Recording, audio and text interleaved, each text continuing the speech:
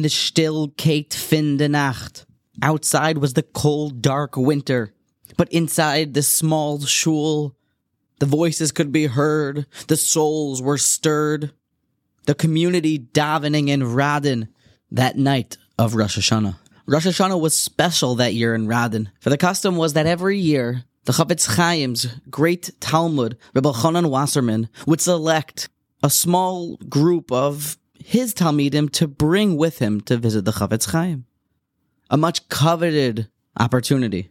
When davening was over, and Rebbe Chanan, along with his disciples, went to say Good Shabbos or Good Yontif to the rabbi, to the Chafetz Chaim, the Chafetz Chaim motioned towards the Bachram, saying, please come into my study afterwards, telling the students that I'd like to have a private meeting with you guys. And as the rest of the shul piled out, those boys, along with Rebbe Chanan, came into the Chafetz Chaim's private study. The Chafetz Chaim sat down and asked the boys a question. In the beginning of the 5th Aliyah of our Parshas Vayigash, Yaakov says the following. He just figures out that Yosef is alive. Vayomer Yisrael. And Yaakov says, Rav oid Yosef ben Ichai. My son is alive. Eilcha ve'erena. Let us go and see him. But then the Torah continues to explain what Yaakov said, and that's 2 extra words, seemingly superfluous. Let us go and see him beterem amus, before I die. Now, suffice it to say that the Torah could have said, Eilcha ve'erena, let's go and see him. What is let's go and see him before I die? And to make matters worse, the Chafetz Chaim asked, in Olam Haba, in the world to come, in the afterlife, the Gemara tells us that, what does it look like? It looks like the great righteous ones sitting in a circle with crowns on their heads, sitting around enjoying and basking in the light of Hashem. So let's presume that Yosef and Yaakov were both righteous. Won't they be able to see each other even after death? So how come Yaakov needs to say, let's go see Yosef beterem amus? The Chafetz Chaim's answer will shock you. Said the Chafetz Chaim that Yaakov was saying that a person is judged based on what he is faced with, challenged with, and overcomes. Lefum tsa'ara agra. According to the pain is the reward. And Yaakov now, since he has seen the agalos, he's seen that Yosef is omed b'tzidko, Joseph has remained righteous, he has now ascertained that he will be rewarded greater than himself.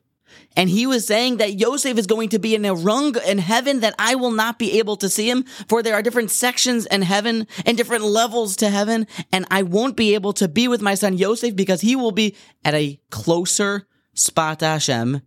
He will have better seats than I do. So let's see him before I die. The Chafetz Chaim looked up and told these Bachrim, I wanted to meet you for where the world is going, for the challenges that you will have to endure to remain righteous. I'm fearful that I won't be able to see you in the afterlife if you remain righteous, for your reward for your oimed b'tzidko, your remaining steadfast in your spirituality, will get you to a place that I won't be able to see you. We don't need to take any time explaining the indecency that goes on in our modern society. At times it can feel like we're living in a backwards world, where all of the private areas of life, all the Dvarim Tzenuim, seem to be out in the open, and all of the things that should be, perhaps public, are kept quiet that no one ever knows about, when they're actually important and people should know about them. Olam hafach reisi. So suffice it to say that we have a unique opportunity. We have tremendous challenges, we do. The world has presented new, never-before-seen, enjoyable experiences.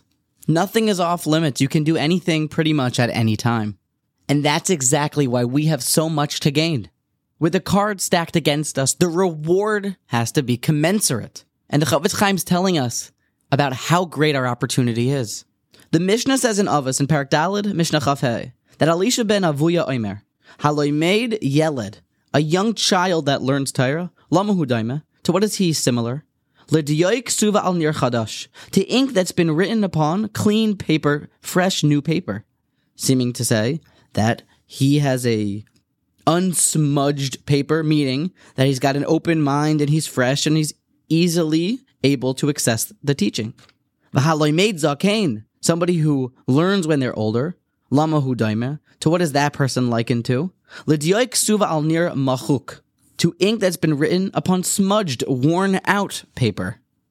Now, the Mishnah seems a bit depressing for any person who might find themselves in advanced age or even older than a Yeled. So Rabbeinu Yaina wants to know, what is the point of the Mishnah? Is it to depress an experienced elderly person? God forbid. Says Rabbeinu Yaina that a person must keep in mind that while the understanding of Torah, while the ability to grasp it with the sharpest mind possible can happen when you are younger, one of the main points of Torah is Talmud Torah Keneged Kulam, that we are rewarded for its study at the same degree that if we would have done all of the mitzvos at that moment. Talmud Torah Keneged Kulam. And the reward for the experienced person is what he should focus on. Maybe he won't actually retain the knowledge. Maybe he will forget it, or maybe he won't have the sharpest understanding of it. But the point that he should dwell on is the reward that he gets for the Torah study. That although he's like smudge paper, not denying that fact, when he recognizes that the reward will be so great for his studies in his advanced age, well, then that's something to dance about. Remembering this concept, that schar and einish, the most foundational, perhaps, point of all of Judaism, that we work for reward in the next world, is supremely important, especially in these days. Now you'll ask and say, what do you mean? Doesn't the Mishnah say in Perek Aleph, Mishnah Gimel, Antigonus ish soicha kibel mishiman atzadik, hu haya oimer, al tiyu kavodim amisham shenes arava manas lekabel pras. A person should not serve Hashem for reward. Ela have kavodim amisham shenes arav sheloyam manas lekabel pras. You shouldn't serve Hashem looking for the reward. And while that is an important concept, Avos Reb Nosson explains in Daled Beis that in fact the disciples of Antigonus who taught this, names were Tzadok and Baitus. And there's a dispute whether it was them or their students that after hearing this, that there's no reward, eventually became the infamous Tzedukim and the Baitusim, trashing the entire Torah Sheba'al Peh, because if there's no reward, there's no schar v'onesh, well then what's the point?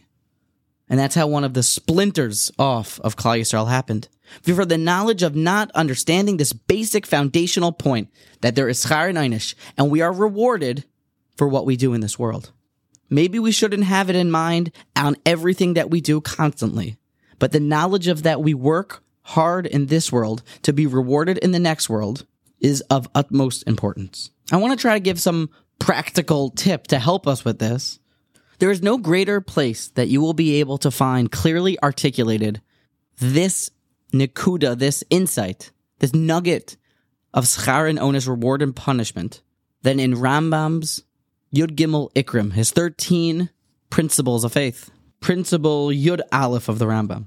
Ani ma'amin be'emuna shelema, I believe with complete faith, shehabayra yisparach shemo, that Hashem, goymel toiv l'shomerei mitzvaysav, will bestow good reward upon someone who keeps Hashem's mitzvos, uma'anish, and he will punish la'ovrei mitzvosav, for someone who violates them. In the most universally accepted articulation of the principles of faith, Rambam tells us that we must know this, that there's reward and there's punishment. And therefore we have such a unique opportunity. With the reward and the punishment being commensurate with the challenges that you must overcome to keep the mitzvos and to overcome the nisyonos, to refrain from violating the commandments, well, that's how we are rewarded.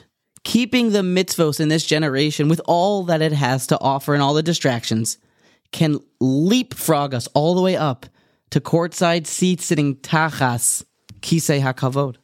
Elcha ve'erenu b'terem amos. The Chafetz Chaim said, I want to see you, Bachrim, for who knows how much you will overcome to remain righteous. To properly keep this concept on the forefront of our minds, maybe we can take upon ourselves to start saying the Rambam's 13 principles daily after davening, or at least once daily when you can find the time. And indeed, it's a very lauded practice that if you go as far back as to Rav Yaakov Emden's great Siddur Yavitz, He writes the following about saying Rambam's 13 principles every day. Hayoreyes Dvar Hashem, one who fears God. Omar Zeh b'chol yom should say this every day. V'yachavein heitiv, and he should have a concentrated mind properly. B'chol ikar, v'yaminu b'leiv shalom, and he should internalize it and believe it. B'lo peniya v'yizke b'or achaim hanitzchaim hanitzchiyim, and he will be zoichet to this eternal reward, this eternal light. Let us start saying the Rambam's principles daily, for it's a small commitment that can pay huge dividends. And some have the custom to say the great Jewish hymn Yigdal, and Arizal was known not to say it. But be it as it may, the consensus opinion is that Yigdal was actually written as far back as the 1400s. And it's a poem or poetic version of the Rambam's Yud Gimel Ikrim. And some say it in the morning before davening, and some say it at the end of davening. And there's much depth to the song, and even at the end of the song, when you double over the words and say, you do it again to re-internalize, to give certain significance to that last line, to really understand, and end off with a crescendo about, so there's much depth to the song too. And whatever your custom is, you should continue to do it. But if you do say Yigdal, then you even have an even shorter way to remind yourself of the Yud Gimel Ikrim and of Schar V'Einish. Let us daily remind ourselves that according to the pain is the gain. L'fum tzara agra, and the opportunity that this generation and the world right now presents is a unique one, and we should take full advantage.